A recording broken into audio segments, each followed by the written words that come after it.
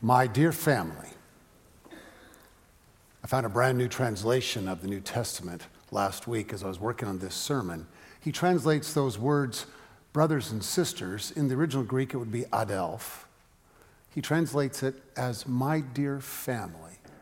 He's trying to convey what Paul is doing in this letter to his friends in Thessalonica, to this congregation that he so carefully took care of and raised up and nurtured. My dear family, my beloved, he's saying. My brothers and sisters, my dear ones. I have a very good friend. Her name is Joanne. She's a marvelous pastor. She, in fact, is a regional minister of the Christian Church Disciples of Christ out in Colorado. She oversees all of the congregations there. I got to know Joanne when she and I served as moderators of the Christian Church Disciples of Christ from 2013 to 2015. She was the second vice moderator, and it was her job to lead the worship services, whether it was our general board of 20 who was gathering, or if it was the General Assembly of 5,000, which in fact happened here in Columbus in 2015. Whether it was 20 or 5,000, Joan would always stand up at the beginning of the worship service and say, "Good morning, God's beloved." And everyone, you could just feel everyone in the whole room just go, okay, we can start now. The Holy Spirit is here. She just kind of had that sense about her. I say those words, "Good morning, God's beloved," and it just sounds cheesy and corny and kind of hokey when I say it. But Joanne, she says it, and you just want to sink back into the pew and feel like you're wrapped up in the very arms of heaven's love. It's an amazing thing. In fact, I'm going to suggest that we bring Joanne out here some weekend as one of our spiritual searchers. Going to have her come up in the pulpit and say, "Good morning, God's beloved," and then we'll just send her on back home. It'll be okay. She's a beautiful, beautiful soul. Paul, like Joanne, wants his friends to experience the same feeling, to realize they're already loved by God. They're already a part of God's family. Paul's letter to the Thessalonians, as we've noted in this series, is almost like a love letter from a pastor to his church. He wants them to know how deeply in love he is with them. And as I said, the word that's translated as dear family is adelphoi. The root of it is adelph. It can mean brothers and sisters. It's fascinating to know that this translator changed it to family because in Paul's day, you would never use the word adelph, brother or sister, to refer to someone else outside of your immediate family.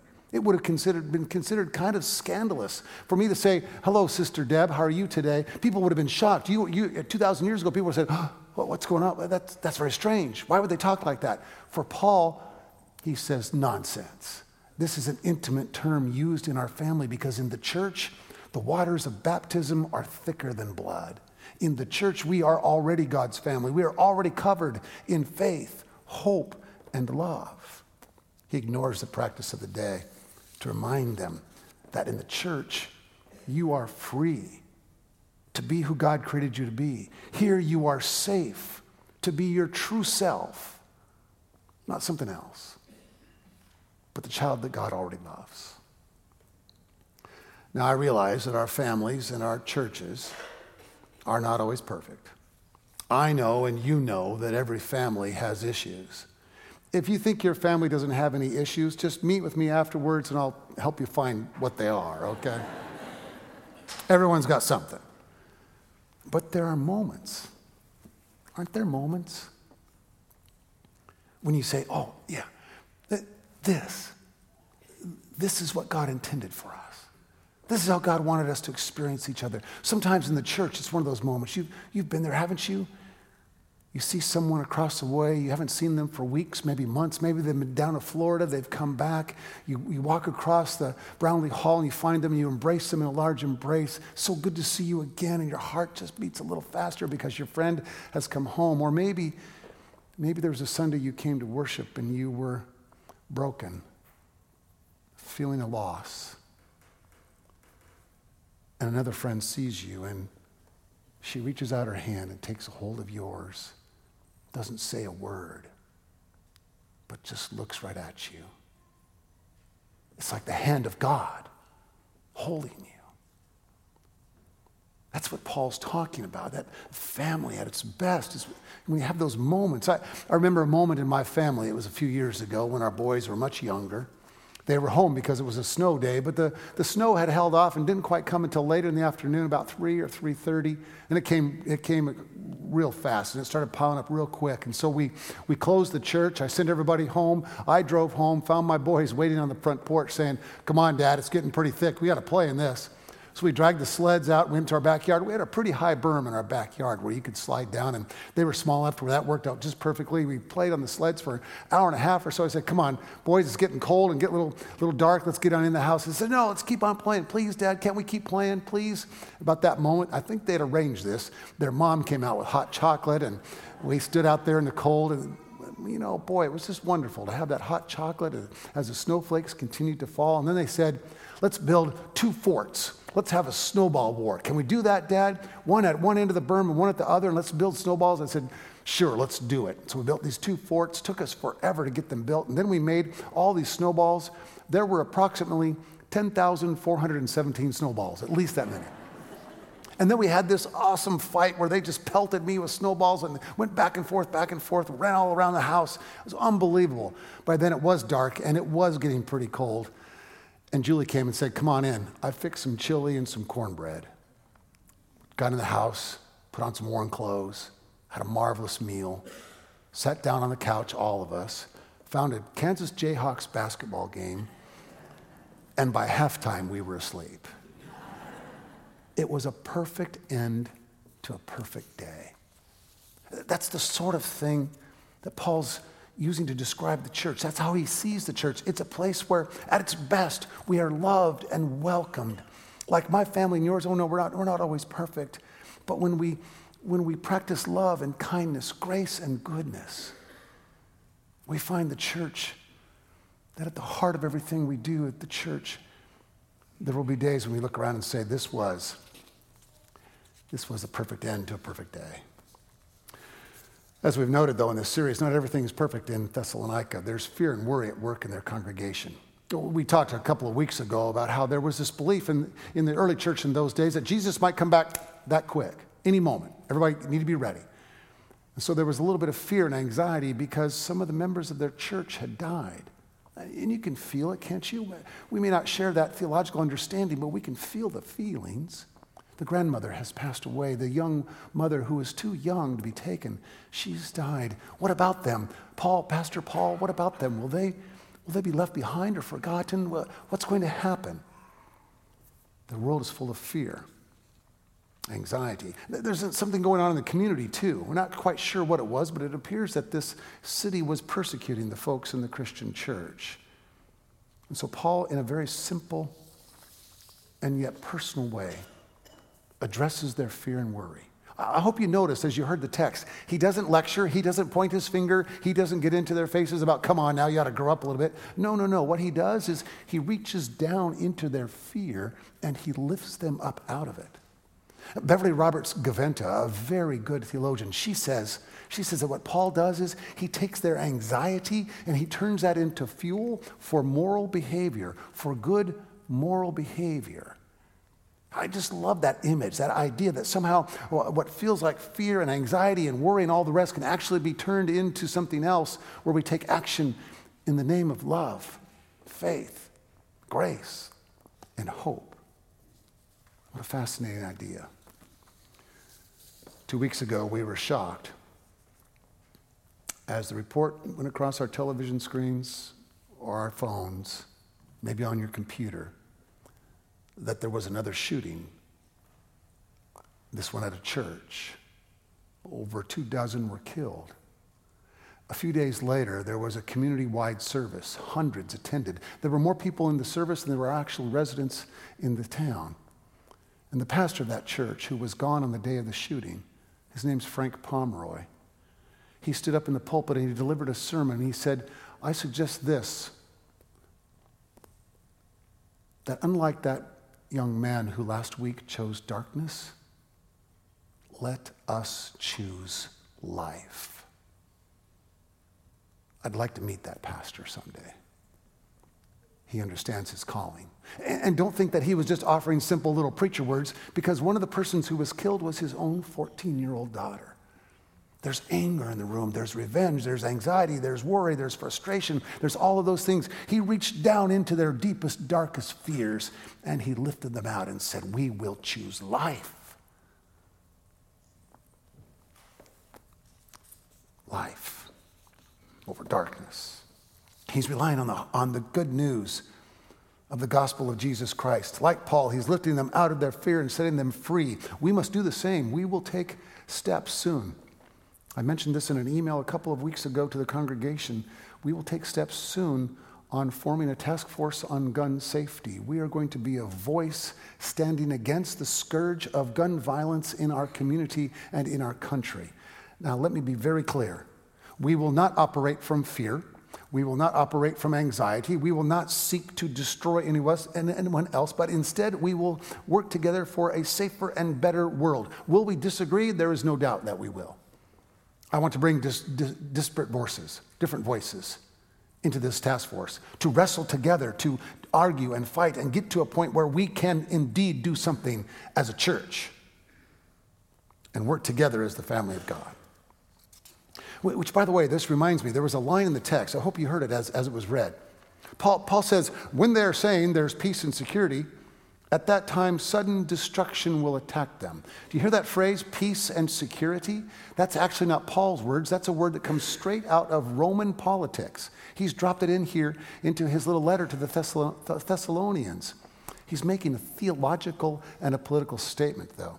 You see, when Rome said, well, we have peace and security, what they really meant was we have more swords and spears and chariots and horses and soldiers and ships and armies and more than anything else. In fact, we have probably more of those than every one of our provinces combined. So as long as you don't do anything against us, we don't have to utilize our horses and our chariots and our spears and our swords and our ships and our armies and our soldiers, then you will have peace and security. Don't do what we say and we'll take you out in a heartbeat. Paul is saying, in the clearest, most theologically and frankly politically appropriate way, nonsense. You think that it is weapons of war that brings peace and security. We know in the gospel of Jesus Christ, ultimately our security comes from the gifts of faith, hope, and love. Paul's words speak to us today. Our security as people of Christian faith is not rooted in more guns or even in the right political candidates being elected to the right offices. I mean, I haven't checked the news since 7 o'clock this morning, but have we had any more scandals? Has anything happened? And we're talking about both sides of the aisle, aren't we by now? From the highest office in the land to all the rest.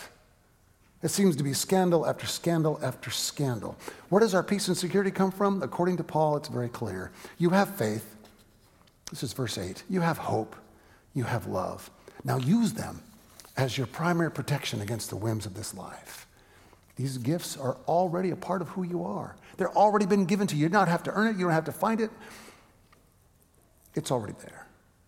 They mean you have chosen light over darkness. He began his letter by saying the same thing back in chapter 1 of this little letter to the church in Thessalonica. It pops up in a lot of Paul's letters, this three-word description of faith, hope, and love. Faith, hope, and love. You remember 1 Corinthians 13, the most famous one, don't you?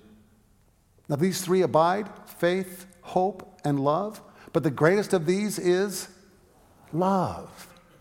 Paul makes this point over and over and over again. He wants us to understand and see that these gifts give us more than enough strength to stand against whatever's at work in the world. There was another funny little line in verse 10.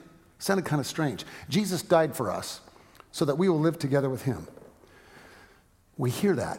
And we think atonement theology. We think of that idea that somehow God killed God's own son in place of us. It's a terrible theology. It doesn't get developed in Paul's day. That's not what Paul's talking about. It's 1,000 years before that idea gets developed, and it's only in the last 150 years or so that's really taking root within Christianity. It has nothing to do with what Paul's writing. It has nothing to do with the gospel of Jesus Christ. What Paul is saying is, in the cross, in the crucifixion, we see what God will be willing to do. That God will give God's self. God will go to the very places of your death even, to your grave and mine, to lift us up out of fear into the arms of God's gracious love. So Paul wants us to see that false security that we try to build into our lives is never going to be enough. Because frankly, all of this could be gone that quick. Things could change almost that quick. I'm not worried about the second coming. I'll just say that out loud. I'm not worried about it. Although I saw a bumper sticker the other day. Did you see this bumper sticker? I think I was out at the Easton Mall. It said, "Jesus is coming, look busy." May not be a bad idea. Maybe we can sell those in the store here at Brownlee Hall. I don't know. Make a couple extra dollars. Now, I'm not worried about tomorrow, but the fact is, life can change this quick, can't it? It can change in a heartbeat. Several years ago, when I was working on my doctorate, I was driving north on Interstate 15 in Southern California on my way to Claremont for a doctoral seminar. It was raining hard that day. It was that one day in Southern California when it rains. I was in the left lane going north, right around the speed limit, I think, when all of a sudden my car started to hydroplane to the right. You ever hydroplane? It's kind of a scary feeling. So I overcorrected to the left, and that sent my car careening into the grassy median, went down into the grass and the wet mud that was there, kicked up a bunch of dirt, flew on over into the southbound lane as I was traveling north, looking sideways out of my window at a car that was coming right at me. We had what's called a moment of profane silence there. And then I spun my wheel and went back on I got into the median, kicked up a whole lot more mud and dirt. The car kind of flattened out a little bit. My heart was pounding. I checked my arms and my legs. Everything seemed to be okay and in place. And I turned around and drove back home. I called the professor, told him what had happened. He said, "I understand. No, we'll see you next week." Went back to class the next day, and he said, "Hey, Glenn, I'm glad you're here. Why don't you tell the whole class what happened?"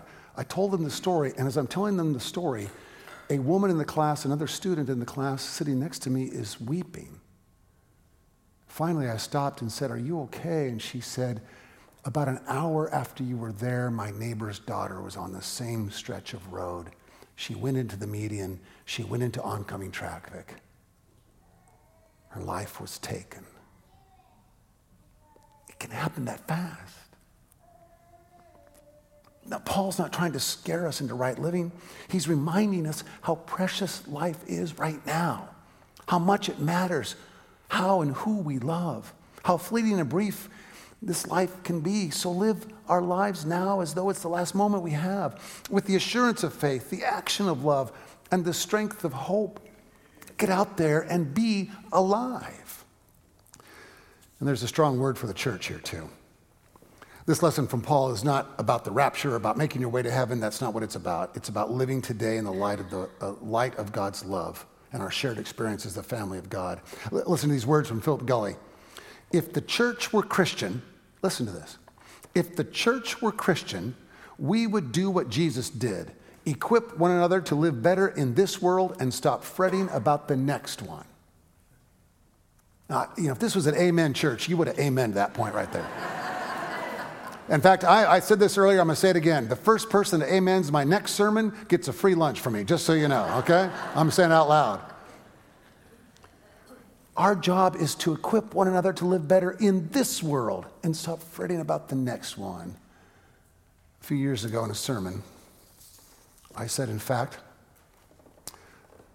God wants a group of loving atheists more than God wants a group of mean, angry, and judgmental Christians.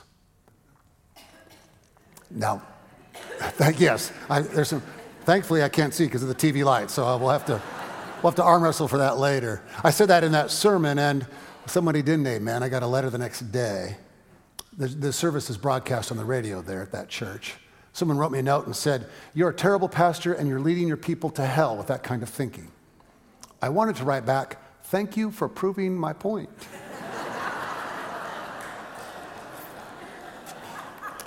I did not. We are called to be kind and to let faith, hope, and love prepare us for whatever is next. Because here's the hard reality. Life's difficult. If you've read Scott Peck, you've run into those three words. Life is difficult. Leonard Sweet, who's a really good theologian, he says that every one of us will face a hard day. It reminds me of a moment in Jesus' ministry. It's in the gospel. It's in Luke's gospel, I think the 9th chapter. There's all been all these miracles, wonderful teaching, all this good stuff. And then all of a sudden Luke says, and Jesus set his face toward Jerusalem. Do you hear what he's doing? It's a foreshadowing. Now this has sort of been prelude. Now, Jesus is going to face the rulers of this world who think that it's about chariots and spears and swords and soldiers. And he's bringing nothing but the weapons of love, grace, faith, and hope. Leonard Sweet, the guy I quoted a moment ago, he says, every one of us will have our Jerusalem. Every one of us will have our Holy Week. Every one of us will have a moment when life seems to have ended, when the doctor calls and says, I don't know what to say. Or maybe you receive a letter in the mail and she says to you, I'm done. It's over. Every one of us will face a moment. There'll be a time when life will hit you with its worst. Because life is like that. So how will we face it? With fear and worry and anxiety? With faith, hope, and love? When the darkness of the world seems to surround you and overwhelm you, will you choose to fight darkness with more and ever deepening darkness? Or will you take the candle, even a single candle, and stand against the darkness of the world, proclaiming the God of love over and above all? This is not a question about the next life. It's a question about this life. How will you live today? How will we live as a church right now? Is there breath in your lungs? Yes? Then you've got everything you need to face the darkness as we choose light.